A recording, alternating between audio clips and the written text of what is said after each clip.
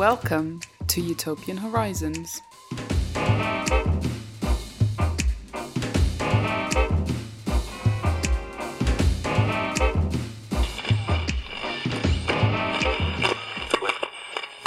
Hello and welcome to Utopian Horizons, a podcast where I cover a different utopia, dystopia, utopian thinker or movement in each episode. It's good to be back after a short break, fresh in 2019. Sorry about the lack of episodes towards the end of the year. I had intended to get one or two out in December and another bonus episode as well, but moving house, not having the internet for a bit, family coming to visit, there just wasn't time. But anyway, now I'm back and I'm hoping to have a few episodes coming soon, so it should be good.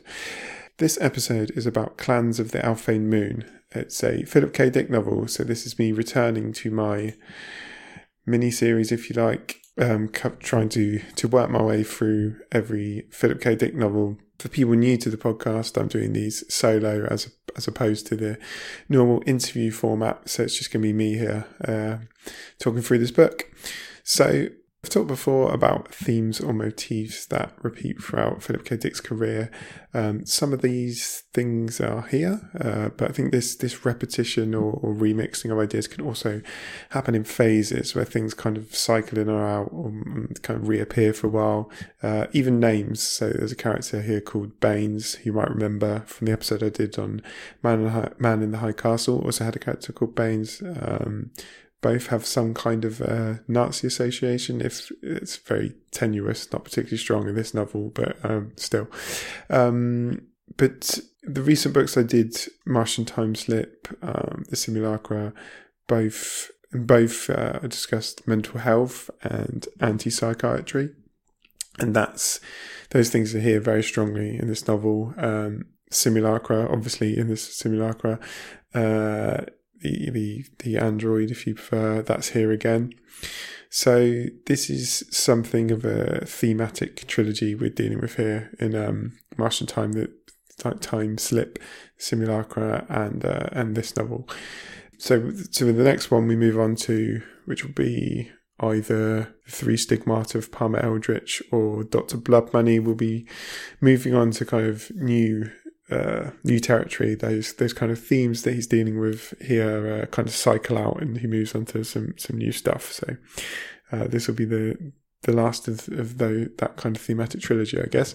So this book was published in 1964. It was also written that year.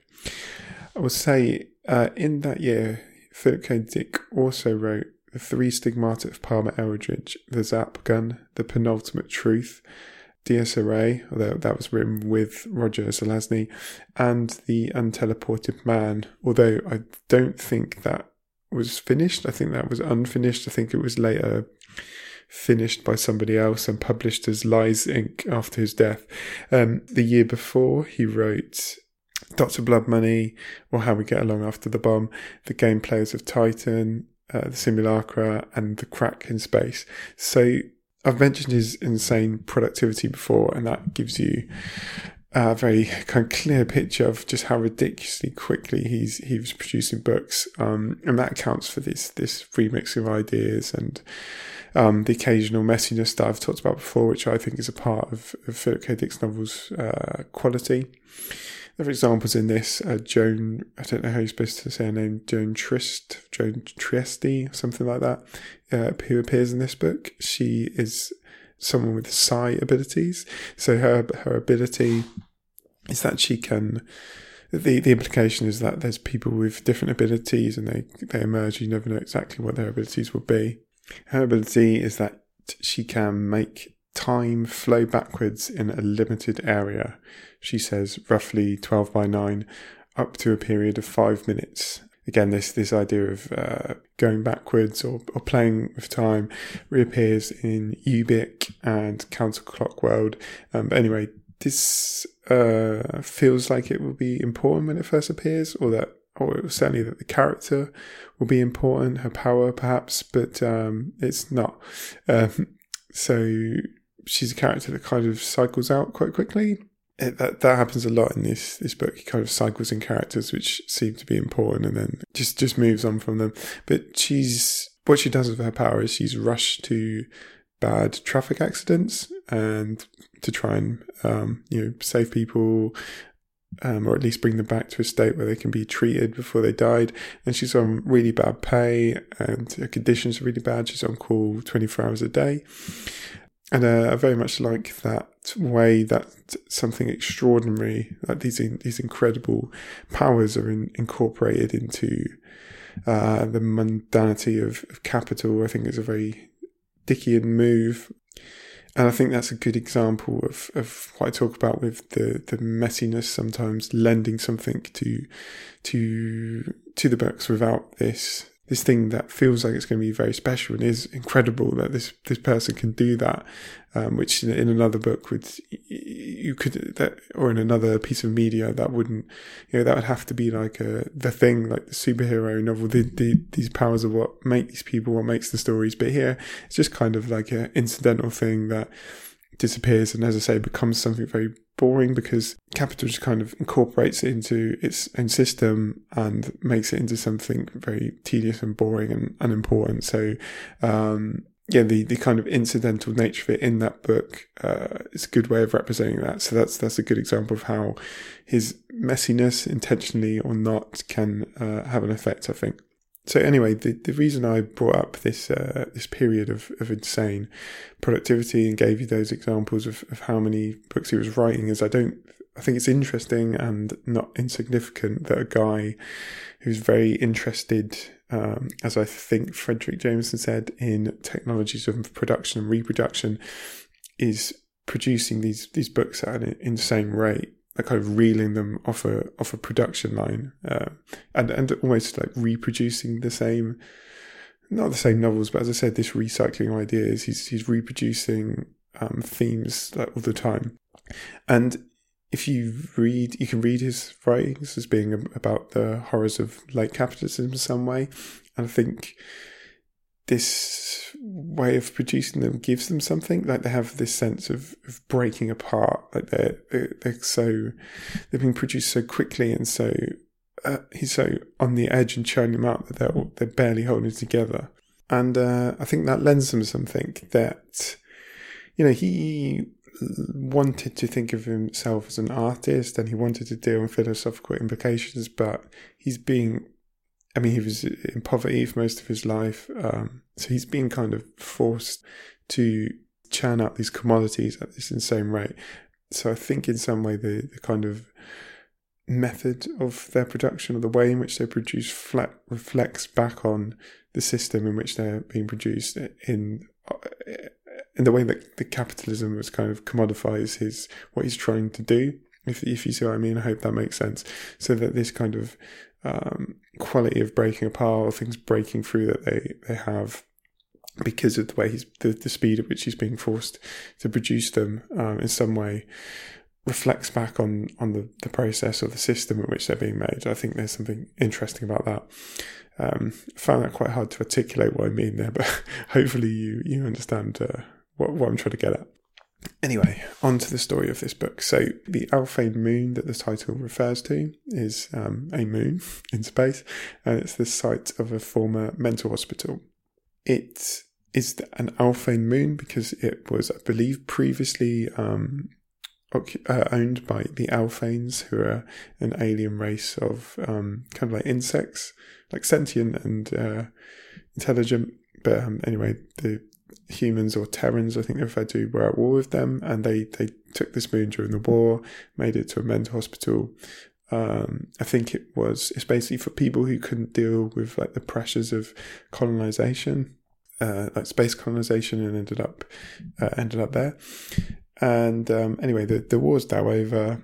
But because the moon, there was like a kind of revolution on the moon, and the mental patients took over. Basically, the Earth lost contact with the moon, and also because the terms of the war being over, the treaty or whatever, the Alphanes have to leave it. So it's kind of been left on its own for the people who the mental patients who took over there and organised a new society.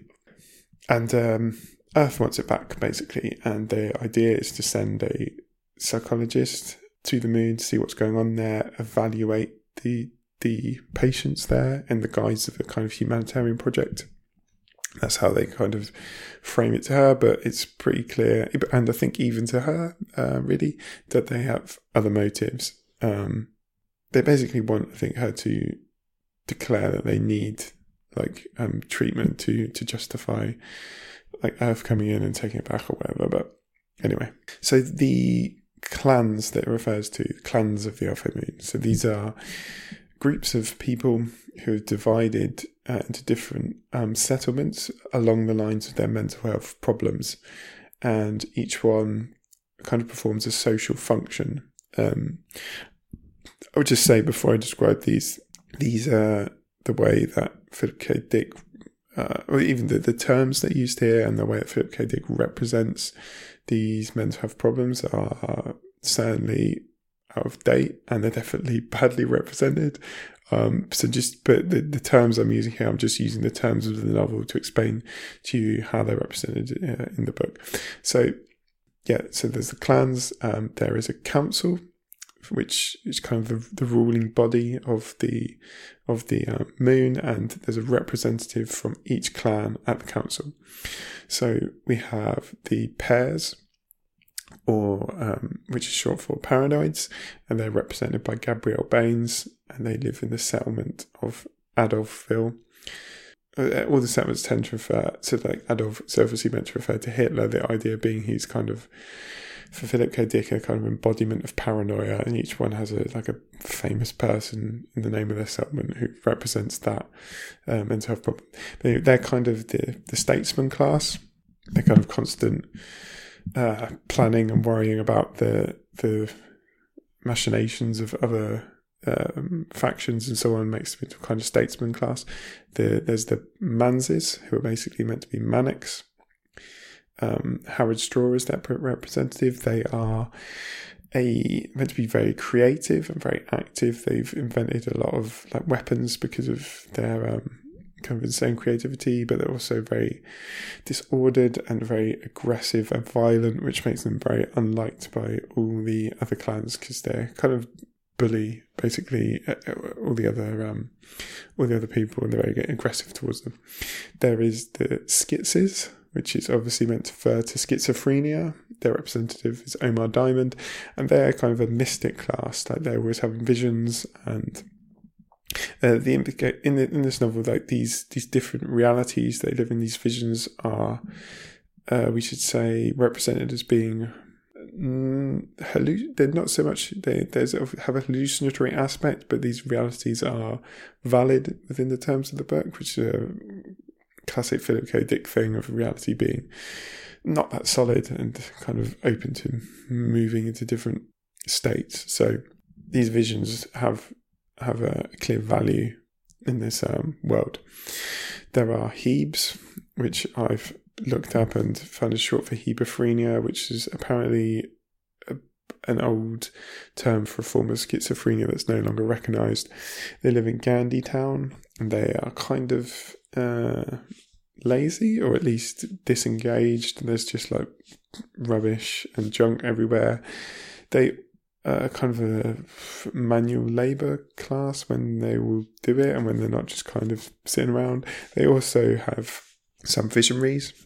They're represented by Jacob Simon. There's another very important one called Ignaz Ledobar, who is a kind of referred to as a saint, who, again, kind of has visions and so on. There are the Polys, which is apparently short for polymorphic schizophrenia. They are very creative and they produce new ideas. It says that all children on the moon are born Polys, and that they go to a common central school until it's kind of clear which clan they should go into. So there's a suggestion in the book that these people have been diagnosed, kind of categorized as poly, many of them may not actually be mentally ill at the outset, but that's just kind of because the society is organized in that way. People have to be categorized, so that's how they've kind of all been default default categorized. There's the obcoms, who are obviously obsessive compulsive, who barely feature in the story. They are the bureaucrat class because of, pretty obvious why he's made that connection, this idea that bureaucrats are kind of obsessed with detail and organization, so that's what they do. There's the depths, who are obviously people who suffer with depression, who are perhaps the most offensively portrayed class in this book. They are kind of a source of a lot of disdain from all the other clans. They kind of find them very annoying. They're defined by kind of paralysis of mustering any will to do anything, which I suppose in some ways representative of kind of problems that people who suffer depression have to deal with, but it's not represented. It's represented in a very unempathetic way, I would say, most of the time. Yeah, as I say, there's just kind of a lot of disdain for them. So the other part of this is the protagonist, Chuck Rittersdorf, who is having marital problems. He is going to be getting divorced from his wife, Mary, who is a psychologist who's working at a marriage counsellor at the beginning of the book. But she wants to be the psychologist that's going to this planet, the government is looking for, to send to the Alphane Moon. And she basically wants, I think it's like a kind of voluntary position, or should be taking a pay cut at least, whatever. So she wants Chuck to, whose job is to create dialogue for CIA simulacra or robots. He wants him to take a better paying job, and she's basically going to force him to do so. But anyway, he gets the chance to control the simulacra that is going to be going with Mary to the Alphane Moon, and he decides to plot to use it to kill her. So the first thing I want to focus in on with this book, I've talked a lot about, or at least I've mentioned pretty much every episode I've done on the Philip K. Dick novel, I think, misogyny in his books. And I said it was something that I would focus in on at some point, and I think now is the time to do that with what I consider to be, as memory serves, and of the ones I've read, his most blatantly misogynistic novel. So I remember reading this the first time and thinking, like, who's the woman you hate so much here? There is, I think I probably had some awareness of the fact that he had multiple marriages, but it just comes out so strongly here that he's getting at someone that it kind of, you can't help but noticing it in a way that's very distracting. So as I mentioned, she is trying to get him to take a job that would get more money and status. She's arranged a meeting for him to get a job writing for a comedy show for this big star called Bunny Hentman, and it says basically so that she can take pride in his work, and this is where a lot of the arguments come from. She's kind of angered at his lack of ambition, his kind of inertia when he stayed in his job. There's constant repetitions of her superiority, his clear feeling of inferiority. She kind of diagnoses him, not to later in the book when she's on the Alphane Moon, she says that he has a streak of hebephrenia in him, which I mentioned later. So as far as she's concerned, she's got this latent streak of mental illness. And yeah, she is pushing forward with this divorce. She's trying to use it to force him to take another job, which then, and to get, for him to basically, then to get the money from him to kind of fund what she wants to do. So she's already in their marriage portrayed as kind of very aggressively trying to force him to do something for money and status that to kind of meet her standards. And in this divorce, she's then forcing, kind of using the divorce to take control of her life and get what she wants for her own life. There's this thing where they talk about how she's sold a house or is selling the house and putting their daughter in boarding school. These children don't appear in the novel at all, but she's 6 years old, and he says, Chuck that is, says she's too young to be sent away from home. And I've mentioned before this trope of cold women, and that's what we see here. That's what he's clearly trying to represent with this woman, obviously traditionally meant to be thought of as a maternal figure, sending away this poor child. It's her fault as far as he's concerned. And yeah, this is how a lot of women are represented in his books. This very icy, cold trope. She's very bitchy. She's very brutal. She comes to this shitty apartment that he's now living in, like terrible, in like a really rough area, in a really bad apartment building, like falling apart. She rolls up in a fancy car and forces him to write a check for her for I can't remember for what, but and he's clearly like emasculated. He shrinks before her. You can already see what I'm talking about with he's portraying this woman, her coldness, her bitchiness, her controlling nature in such an aggressive way that it really shines through as really kind of sticks out as something strange, and you clearly think he's writing to get at someone here. We also have there's this weird scene with a receptionist. Some talk about how like bras are out of fashion or whatever, so you can see people's nipples, and when she comes in, the receptionist, who's I believe has got like big tits, which in Philip K. Dick's mind is some kind of sign of virtue. I think if you've read his books before, he often focuses on women's breasts, like when he weighing up their physical appearance, but always really commonly focuses on breasts. And Mary's, of course, are a lot smaller, and they do get evaluated favourably by another character later in the book. But anyway, for Chuck, they're smaller. This other woman has bigger breasts, and you can see her nipples. So in Philip K. Dick's mind, obviously a much better person, but her nipples retract when Mary comes in, and I think it's when he said she meets her coldness. So again, literally this idea of the cold woman, she's literally come into a room with her coldness and made the nipples of the nice big breasts of the other woman retract, which is in Philip K. Dick mind is kind of clear indication of how evil she is. I think that scene kind of really represents the very kind of strange approach he has to women and how he views them. So Mary literally says to him, "You'll never be free of me. I'll always cost you something. It will cost you more than you can afford to pay." She's actively punishing him.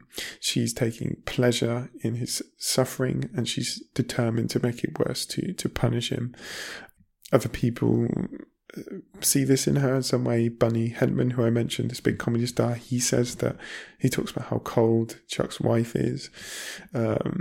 Ignaz Lederbar, who I mentioned, this saint or visionary, there's a scene where he has a kind of vision of a monster coming to the planet, and this kind of huge threat, it's literally this big, like, vicious, aggressive, violent monster. And I think it's very clear that this is meant to be, again, Mary. This is who it's meant to represent.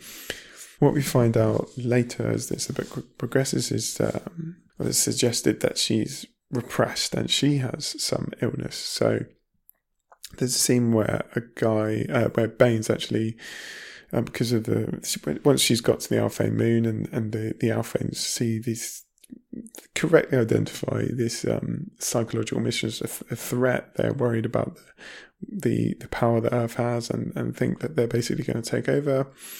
So they try and come up with a plan to deal with that. And the idea that Baines decides on for some reason is that he's going to seduce her, and the council agrees to this. He gets an aphrodisiac, which he basically uses to date rape her, which has its own problems and opens up a whole other can of worms, which I'll leave for now. But she ends up in the scene kind of violently biting him, almost like eating him in a way that makes him regret his decision. He's trying to like get to an emergency burn, and she's like holding him down, grabbing his ankle and pulling him back, trying to having sex with him while she's like biting, like he's bleeding everywhere. So there's this repressed, like primal libidinal energy that she has. It kind of they determine in the book, so it wasn't just this aphrodisiac that did this to her. The aphrodisiac unleashed something in her. He's left, like, he passes out and he wakes up after she's had sex and like dumped him out in the desert covered in blood and everything. So you can see again this very clear idea of this cold, horrible woman who is kind of punishing Chuck, and she's like repressing like her sexual nature. It's like there's something it's kind of ill in her. She's that repression of the sexual energy, which you see in that scene with the breasts, like her coldness kind of cutting down the sexual aura of the receptionist. There's this idea that there's something evil in her there, like her not being sexual, not being again, not being maternal, not being sexual, not being these things that Philip K. Dick, I think, wants a woman to be. And yeah, this idea that she's ill and repressed. They think because of her aggression and so forth that she's going to be a man's. And the whole idea was that she thought she diagnosed Chuck as sick, and she's a psychologist and all this. Chuck tries to commit suicide near the beginning of the book, so he's the guy who's meant to be mentally ill in some way, and they come to this kind of conclusion that actually it's maybe she's mentally ill. They kind of come to this agreement where they persuade her to take this test, and it turns out that Chuck has to take it as well. It turns out that Chuck is completely fine, and she is mentally ill. And not only is she not a man's, she is a dep or a depressive, which again problematic. But in the terms of the book, I think that's very much portrayed as being like the worst thing you could be. And this continual pressing of the issue of his income, that's due to her depression, the sense that something had to be done or we were doomed, and that's why she was acting like that towards Chuck. So like his suicidal thing, his problems, they're all down to her. So there's this whole thing of you treated me as mentally ill, and then this is what kind of comes across again, this thing of this is something that's taking place outside of the novel, as well as in the novel. This idea, you having these arguments of you want me to do this, you want me to do that, and really it's all your mental health problem, and you're mentally ill, and look, Chuck's been found out that he's completely fine, and she is really the ill one. It's kind of very, this moment of getting back to her. Not only that, she's a dep, which, as I say, within the book is depicted really negatively. So she's kind of like the worst of the mental health problems that they have there. She's the worst one you can be, and she's kind of devastated by that diagnosis as well. So it's kind of a kind of punishment. And at the end, you have the couple. After that, even though they say Chuck planned to kill her, and they both tried to kill each other at some point, but there's a lot of plot in Philip K. Dick novels, so I can't go into all of this. So anyway, the couple end up somewhat reunified. There's a possibility now of working things out and having a new relationship. They decide to stay on the Alpha Moon, and we end up with Mary. Previously, this very powerful. Again, as I say, depicted negatively, but nonetheless a very powerful, forceful woman. She's standing next to him with her head kind of tilted, resting on Chuck's shoulder, and she says, "Tell me it will be okay." Kind of desperately needing his validation and tamed. And this is the whole trajectory of this novel, apart from the many detours. This vicious portrayal of this woman. There's a vindictiveness to the way she's portrayed that overshadows the whole story. As I say, the whole thing is about you thought of me as the one that had problems. You criticised me for, thinking about, as I've mentioned before, Philip K. Dick lived in poverty. Chuck is somebody who's not earning very much money. There's no coincidence in that, I don't think. This whole, I've mentioned this as well, Dick's uneasiness about his status as a science fiction writer. I mentioned it earlier in this episode, him thinking of himself as an artist, as someone with something of value to say philosophically, working this medium, not respected, not much money. So, all these issues that he has, and these insecurities about the status of the woman who's more successful than him. The whole thing is about how all these problems can then be transported onto her. Actually, you were the one that was mentally ill. I was fine the whole time. You pushed everything onto me. You were the sick one. And that's very clearly, as I say, it's very clearly not just a story. You don't need this context to know this. You read the story and you can see that he's very clearly, this is a very spiteful portrayal of this character, and it's very clearly an aggression towards a particular woman in his life. And I think you can read it more generally as a kind of aggression towards women. There's a nice quote which I've taken from a book by Christopher Palmer called Philip K. Dick, Exhilaration and Terror of the Postmodern. And he says, talking about this book, a novel about derangement becomes a deranged novel. Mary's aggression towards Chuck is capped by the author's aggression towards Mary. So yeah, I think that quite nicely sums up what's happening in this book in terms of Mary and the misogyny there. I wanted to talk about some biographical details here as well. I'm usually very resistant to reading kind of biographical readings of Dick because it tends to happen a lot when people are talking about Dick. They keep referring, and his life is very interesting and lots of strange stories and weird things that happened in his life, which makes it tempting to do that. But I find that when that's done, it can become very messy, and there's the reading of his novels always becomes biography. And yeah, I don't always think it's particularly productive. I think I'd rather focus on the books themselves most of the time. But anyway, it's so obvious in this book that it's kind of not difficult to do that, and I thought might be worth doing it at this point. So just on this idea of him getting at somebody on his. As I mentioned, he was married a few times, but on the particular marriage that he's writing about here, I'm taking this from Wikipedia, says he was physically abusive with his third wife, Anne Williams Rubenstein. After one argument in 1963, he attempted to push her off a cliff in a car, then later claimed she was trying to kill him and convinced a psychiatrist to commit her involuntarily. After filing for divorce in 1964, he moved to Oakland to live with a fan, Grania Davis. Shortly after, he attempted suicide by driving off the road while she was a passenger. So, yeah, Philip K. Dick, not always a very nice man. This is from an interview I found in the New York Times, or a quote from an interview in the New York Times with the aforementioned wife, Anne Williams Rubenstein.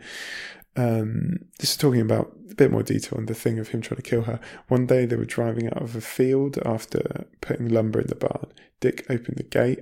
Mrs. Dick gunned the motor and he ran off. I guess he thought I was trying to kill him, she said. So yeah, the paranoia that Dick is writing about in the novel. Yeah, that was something that he was living with. And yeah, it's clear that this is the woman that he was writing about. In terms of his paranoia, I found a suggestion somewhere as well that he's in a biography that his paranoia was at least part amphetamine fueled. This is the other reason I mentioned the insane productivity of his novels earlier on. How he was able to do that. Amphetamine abuse, basically. He was taking amphetamines to write constantly. But yeah, this person suggested that he was suffering from amphetamine-induced psychotic disorder, which was kind of enhancing his paranoia. I don't know if that's true. That seems reasonable. What I find interesting about that is Dick's kind of self-awareness. Clearly a very paranoid man, but somebody who understands paranoia very well. One of the characters in this book, I hope it's in this book, talks about paranoia's totalizing nature and how the paranoid is able to weave every new detail into their story.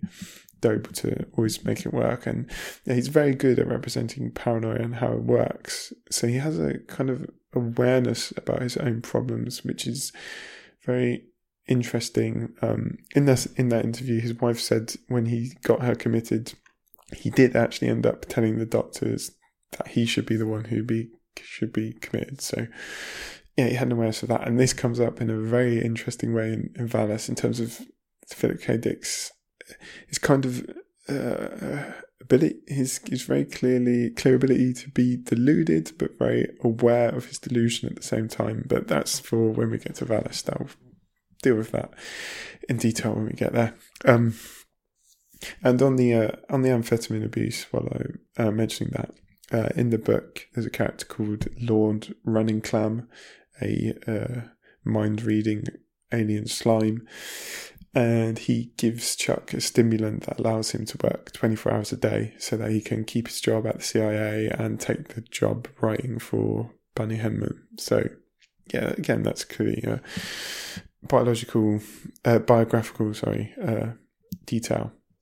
We can also see in this book, I think, that aforementioned anxiety about his status as a science fiction writer. This would have been around the period not long before he wrote this, where he tried writing realist novels instead of science fiction, failed to sell them, gave up for a while, helping his wife with her jewellery business, which you might remember appearing in Man in the High Castle, this homemade jewellery business. That's where that comes from. This is before, and then Man in the High Castle was kind of the breakthrough which returned him to science fiction writing. But he always had this anxiety about how science fiction was perceived as like a financial success, which is why he tried the realist novels, why he gave it up. And Chuck, in this book, he talks about how the programming that he concocted, the scripts he writes for the simulacra, the androids, is infantile, spurious and biased. He says the main appeal was to school children, both in the USA and the neighbouring communist states, and to the great mass of adults of low educational background. He was, in fact, a hack, and Mary had pointed this out many, many times. I think that is in some way about his science fiction writing, his kind of anxieties about that. There's a couple of other moments like that. Towards the end of the book, Chuck suggests that he's more effective expressing himself through the lines he writes for other characters to speak for the simulacra than he is speaking himself. He basically ends up writing lines for Dan Mageboom, who's the simulacra that goes with Mary to the Alpha Moon to try and convince the clanspeople on the moon in the book's conclusion to ask the Alphanes for protection, to give them the legal authority they need to come into the moon and stop this plot from Earth to take it back over. But anyway, this idea that he's more effective expressing himself through the things he writes, through the things he creates. I think, again, that's how Dick feels about himself.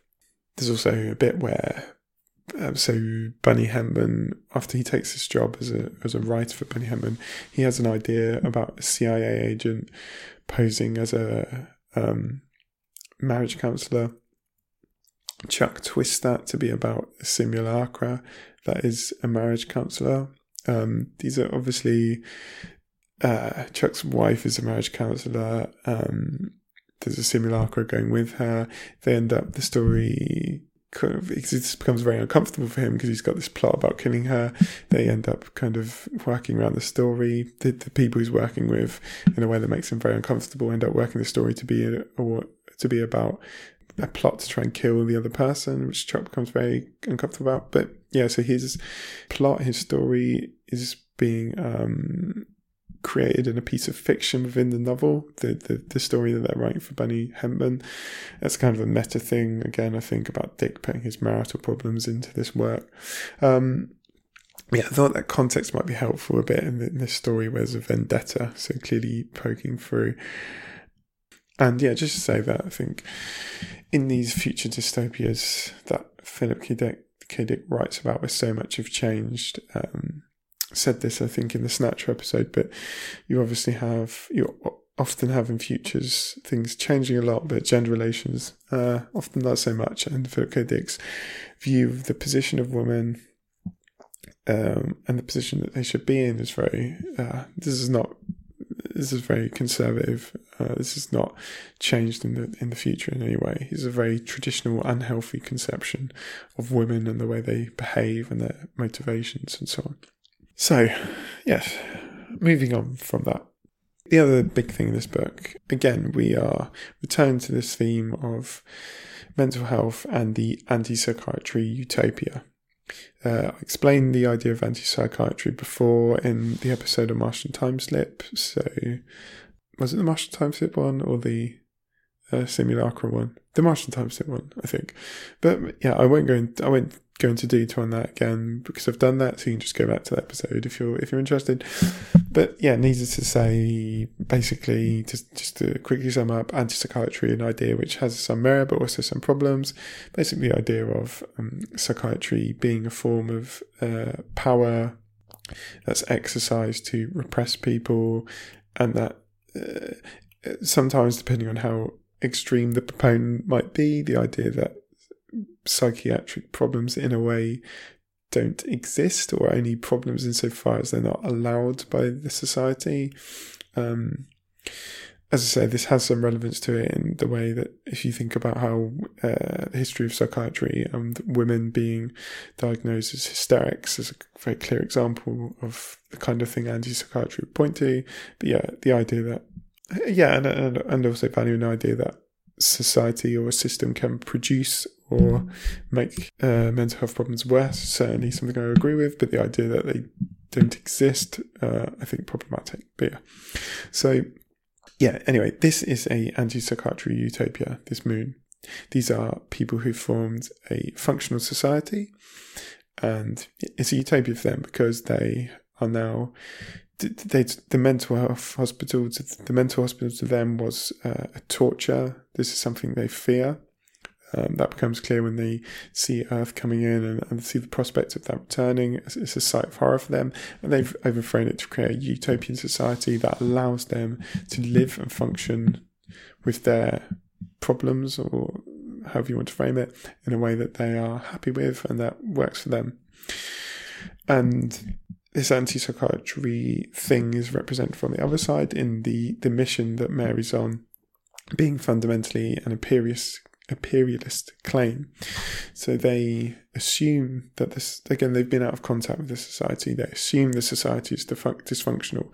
They don't know because there's been no contact, and they want to treat them, is what they say. It's kind of a paternalistic imperialist claim. A reporter asked them when they're sort of make public the mission that they're going to go on, has it occurred to Terplan, that's like the government authority, to just leave this moon alone, to treat its culture as you would any other culture, respecting its values and customs? And clearly they haven't. So when they're discussing the society and they talk about the kind of social functions that each clan solves, one of them says like, oh, okay, so the mains are kind of like the samurai. So there's an acknowledgement from them in some way as well that the society functions in like these clans have societal functions in the way that certain groups did have or continue to do on Earth. But yeah, even though this society functions, Mary's kind of job, or the way she wants to frame it, is kind of fundamentally broken and dystopic society. She says it's a different society that is founded on hate, and that people will be gradually cut off from each other. They are cut off from external stimuli, and she kind of says that this will produce hallucination, or kind of almost the production of an alternate reality is the way. When she's talking about hallucination, she's talking about almost the production of a completely separate reality. She says that they will already be hallucinating to some degree. She says they will actually perceive our ship as threatening. Not that they might think that ship was threatening, they will actually perceive it as threatening. She says they will see it as an invading spearhead to overthrow the society. And the other character, the simulacra, who's kind of under his own control at that time, these simulacra can be controlled by a person, but they also function like by themselves when no one's there. Anyway, after she says this, they're going to perceive our ship as threatening. They will see it as an invading spearhead to overthrow their society. He says, but that's true. She's kind of like, well, yeah, but they're in a position they hold by accident, and through therapy I will get them to govern themselves, but now they won't be governing themselves because of an accidental thing. They'll kind of be healthy to do it. So yeah, there's this whole, again, the anti-psychiatry thing is very clear there. There's this idea that power is making an imperious claim on them and is using their psychiatric problems or their diagnosis as a way to justify what they want to do. And yeah, this thing of the idea that they perceive them as threatening is evidence for them that what they say is right, even though their ship is threatening, as the simulacra points out. It's true that their ship is threatening. It's true that they're a spearhead of an invasion. But this categorization allows them to stating that fact, acknowledging that fact, is evidence for them that they are ill and they need their help. So, yeah, in a sense, even they're more perceptive than Mary, who's kind of bought into the fake of the stated goal of the mission, of what she thinks she's been sent there for. Their paranoia is more real in terms of their perception of what they are there to do than her own perception. And I think this is a vision of utopia in some way. They talk about the importance of the bonds between the clans. Bain says the bonds were life-giving and to all of them. But there's also something interesting, these relationships that the clans have. They're kind of relationships of both of conflict and of mutual responsibility. They certainly are dysfunctional in many ways. There's a lot of hostility between the clans. There's a lot of distrust and a lot of antagonism in the relationships they have. But nevertheless, they manage to find a way through that. This is also prefigured in some way in Chuck's flat that I mentioned earlier, this very rundown flat in a very dirty living conditions, in a very rundown building, in a very rough community. But that this place is also a place full of outcasts, people who are not part of the system, who are not part of power, the system of power. And there's also a suggestion of a utopian aspect there in these people finding a bond of each other and supporting each other. This kind of, in a way that the power does not have. So obviously, collectivity is always the weapon that people who are not part of the power structure have against power. But so Chuck lives in this awful shitty flat, and he's in this his position where he's very down because of his divorce. He stopped from committing suicide because of the previously mentioned alien slime who reads his thought that he's about to commit suicide, and sends a woman that previously mentioned, Joan Triste, or whatever, with the psychic powers in to stop him committing suicide. And she says to him, I'll help you decorate. Lord Running Clam will too. Lord Running Clam is the psychic mould. There's a molten metal life form from Jupiter hibernating, but when he comes back to life, he'll want to chip in. He'll want to pitch in, sorry. She says, there's a whiz bird from Mars next door. He has no hands, but he can move objects by psychokinesis. So yeah, there's this little community of outcasts. The novel explains that there's a ghetto situation here from people who are non-Terran. It doesn't matter what their status is on the homeworlds, because they are non-Terran. They are kind of treated as a subclass, so they're forced to inhabit substandard housing like this. So Lord Running Clam, for example, is very, I think he's very wealthy, and he's wealthy merchant, but because he's non-Terran, he's subject to that prejudice, and he has to live in this shitty housing. So there's this community of outcasts who come together to support each other in a very bad situation, and there's something. So I think Dick's finding value there in a kind of shared suffering, or identifying something in a power of community that is only available to outcasts, which we can read more as I say, if we're talking about power, we can broaden that out and think about outcasts as being, you can think of that in terms of like the 99% or whatever. I think that works. I think he's finding some utopian value there and suggesting that we are able to have a bond that is powerful, that cannot exist for those who are not cast out from power in some way, that's only available to us. And I think there's something valuable there. Again, I would just say, going back to mentioning about the psychic powers being incorporated into Capital, this idea of amazing sci-fi stuff being overwhelmed by like the mundane and kind of exploitation. you've got all these alien creatures with special powers and all amazing different qualities from all different worlds. But then they're living in this, they're just basically living in poor conditions in this shitty flat because like none of that is deemed like inherently valuable because they're in a system of capital. Despite what FL capitalists would tell you, capitalism is of course not neutral to those who kind of work hard for their money or whatever, and these non-Terran people in this case are the victims of that. So they are just the mundane, the idea of exploitation just overwhelms all these kind of amazing sci-fi qualities and becomes something very dull and depressing in some ways. So I think that's useful for thinking about how the kind of effects that a totalizing system like capitalism can have. I focused a lot on the clans on the moon. The other aspect to this is the way that the authorities are contrasted with them. So paranoia, as always, is a big part of this.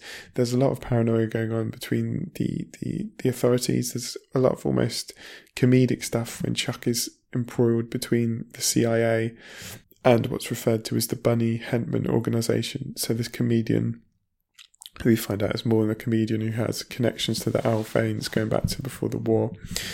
These two groups coming up always with like bizarre theories and trying to manipulate Chuck, and there's this whole thing going on about, they know that we know, but we know that they know we know, and they're coming up with all these different speculations on what they're doing, and it's always the kind of Chuck's position of where he thinks he is and who's supporting him and why, or why they're against him, is always changing and shifting in this immensely complicated plot, which is, I think, again, meant to be a reflection of paranoia and how it functions.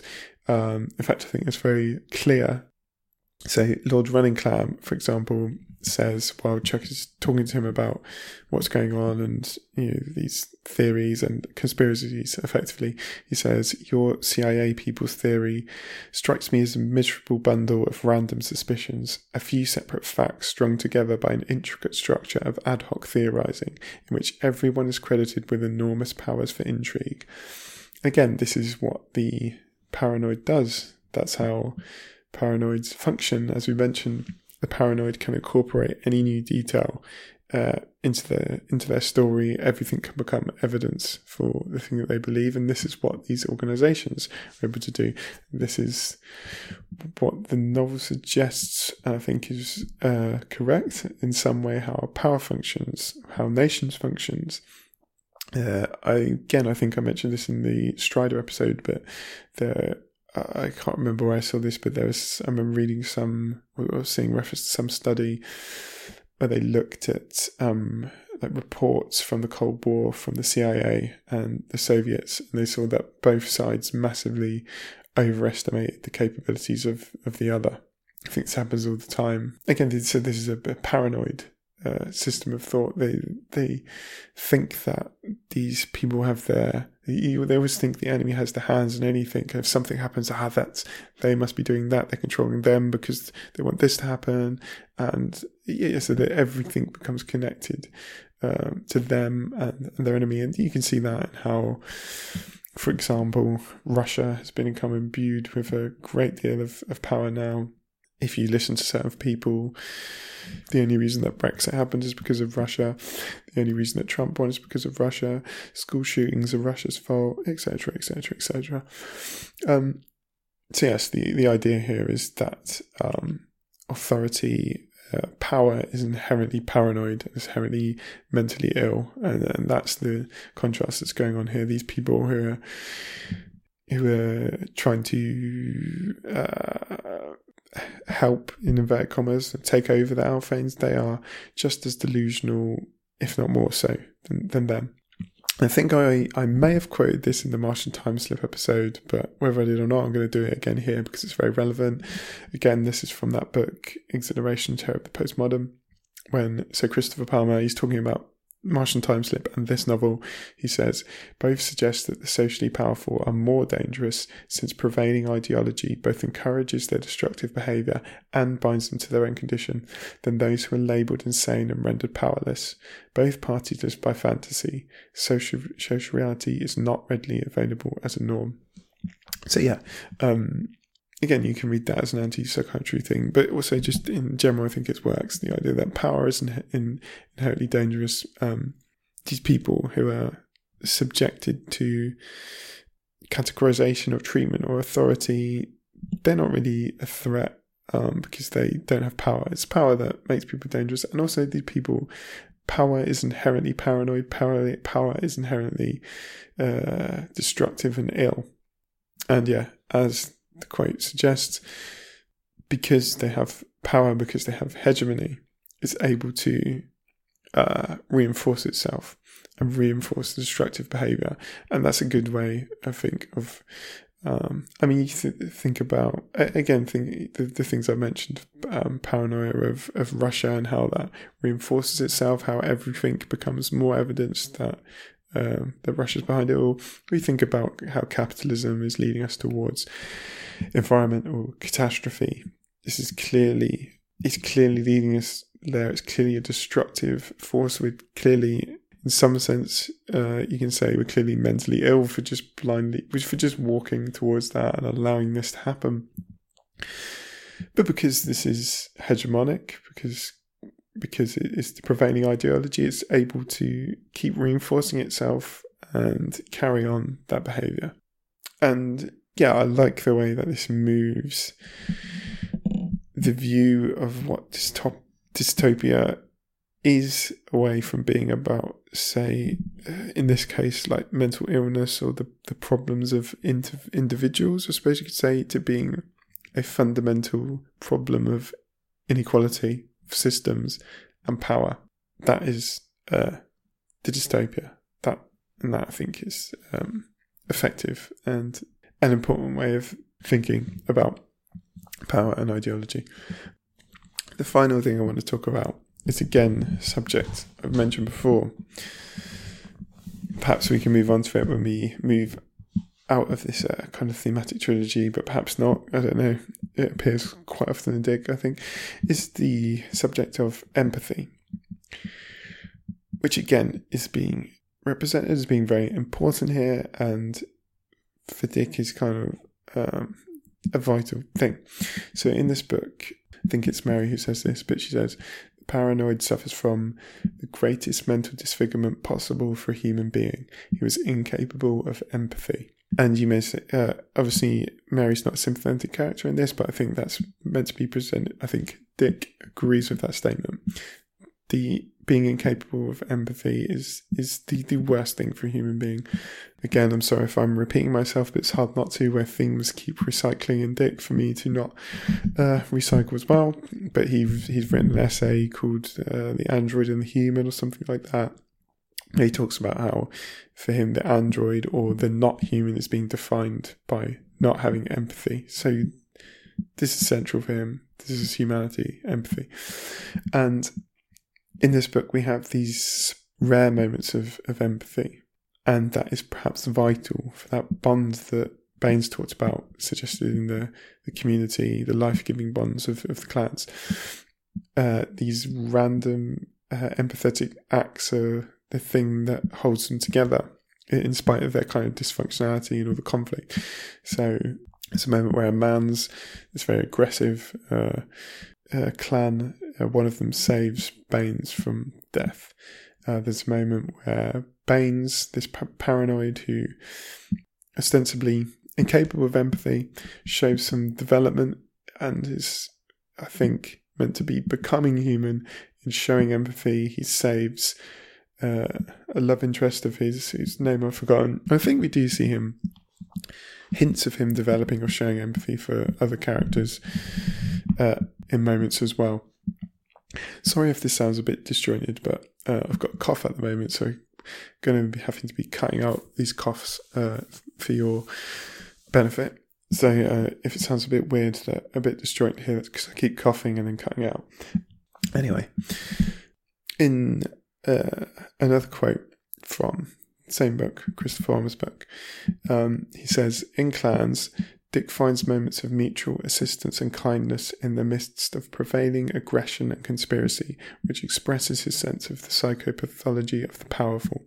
So again, these moments of assistance, these moments of empathy, come in opposition to...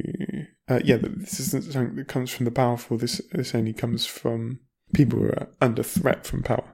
So there's aforementioned examples. Lord Running-Clam sacrificing himself to save Chuck. Chuck later managing to resurrect Lord Running-Clam. Joan, whatever her surname is, saving Chuck. In terms of coming towards the end now and just trying to think about what it is that Dick is doing with empathy, I'm going to read quite a long extract now from Palmer's book, but I think it's very useful and very for thinking about empathy and what Dick is doing with it. So we're starting off, he's talking about Philip K. Dick in novels in general at this point, not this specific book, but he says, Dick does retain the strong desire to invent incidents expressing what Suven has called intramundane transcendence. These incidents are expressions of an ethical hope that glimpses a way out of the prison of simulacra. The remainder of this chapter discusses a number of incidents of this kind. I'm not going to read the whole chapter, don't worry, so we won't see those. Showing that they are commonly set outside the system, both narratively and in terms of the society of the given book, and that this gives rise to problems and thence further formal resources in Dick Slater novels. So, skipping forward a bit, he says, first, some further comments on the contents of Dick's imagined worlds. It is commonly maintained that any given invention or gizmo in science fiction should be subjected to sober socio-political extrapolation, explanation, and testing. One cannot simply, fancifully, introduce robot psychiatrists or men with 3 penises into one's novum without thinking through the technical, psychological, and social ramifications. At least send the men with 3 penises along to consult the robot psychiatrists. These considerations may make light of the free play of fantasy and science fiction, as my facetiousness acknowledges, but what is clear is that Philip K. Dick commonly flouts them.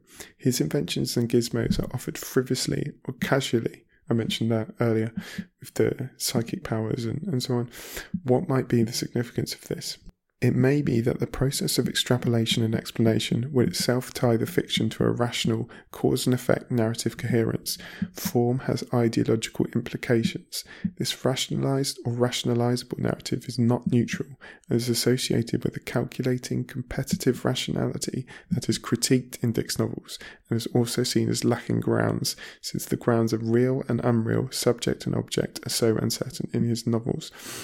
Narrative coherence is hard to find. An explanation of what has happened is rendered impossible or contradictory. The plot is very often about the search for an explanation, a search which is repeatedly thwarted. Alongside this flux, rather than rising out of it, there tends to occur a certain kind of incidence that expresses ethical hope and the value of empathy or solidarity. If we see the whimsically offered future gizmo and the impulsively arising gesture as analogous because both freewheeling and justified and unconnected, then the impulsive arriving gesture can be read as providing Dick with a way out of the problems of narrative which he has set himself by his rejection of sober extrapolation and his departure from linear narrative. So I think there's some other things going on in that section that would require more time and discussion I've got here, but just to say that I think there's something interesting there about how empathy is used, this idea of it kind of emerging outside of the plot, and yes, perhaps a utopian value in that, perhaps a kind of limited perspective, but in totalizing systems like Capital, which I think Dick suggests these systems, or he definitely does suggest that these systems create a reality in some sense. They're more, it's more than they're a system, their whole way of thinking, the way that they make you think, the the place that you're made to live in is a reality that is created by that ideology, by that system. Any resistance to that has to come from outside as a kind of aberration. So, yeah, and if you think about the idea of reforming a system from the inside, I will work for the police, but I will be a good police officer and I will change from the inside, this kind of thing, which more often than not doesn't work. Instead, the change normally has to come from outside. If you think of, the civil rights movement, black people were not granted their rights by nice white people who were reforming the system from the inside. They were won from the outside. And so, this idea of solidarity or empathy as a utopian value that can emerge as an aberration from outside, that can come out of nowhere, as political change can also seem to. I think there's utopian value in that. I think there's something useful, even if I haven't perhaps entirely coherently formed what I think about it in my head. But this idea of resistance, solidarity as an aberration from outside the system, and how that's kind of necessarily the character of an effective opposition to a totalizing system. So I will end that here. Again, as with the last Philip K. Dick one I did on the Simulacra, I'm not sure this is one of Dick's best novels. But we'll be getting back onto some good ones soon, definitely. As I say, next one will be either Dr. Blood Money or The Three Stigmata of Palmer Eldridge, which is one of his most difficult and strange and interesting books. I hope you have enjoyed this episode. If so, please consider checking out the Patreon at patreon.com/Utopian Horizons, where you can support me to help keep doing this and get access to lots more bonus episodes. I will be doing another one probably this week or next week. So that'll be coming. You can get in touch with me at utopianhorizonspod@gmail.com if you have any questions or comments or anything. And I'm on Twitter at Utopian Horizons. Please review the podcast if you could. That would help as well. I've been talking for way too long. It's time for me to go to bed. Thank you for listening, and I will be back soon with more episodes. Bye-bye.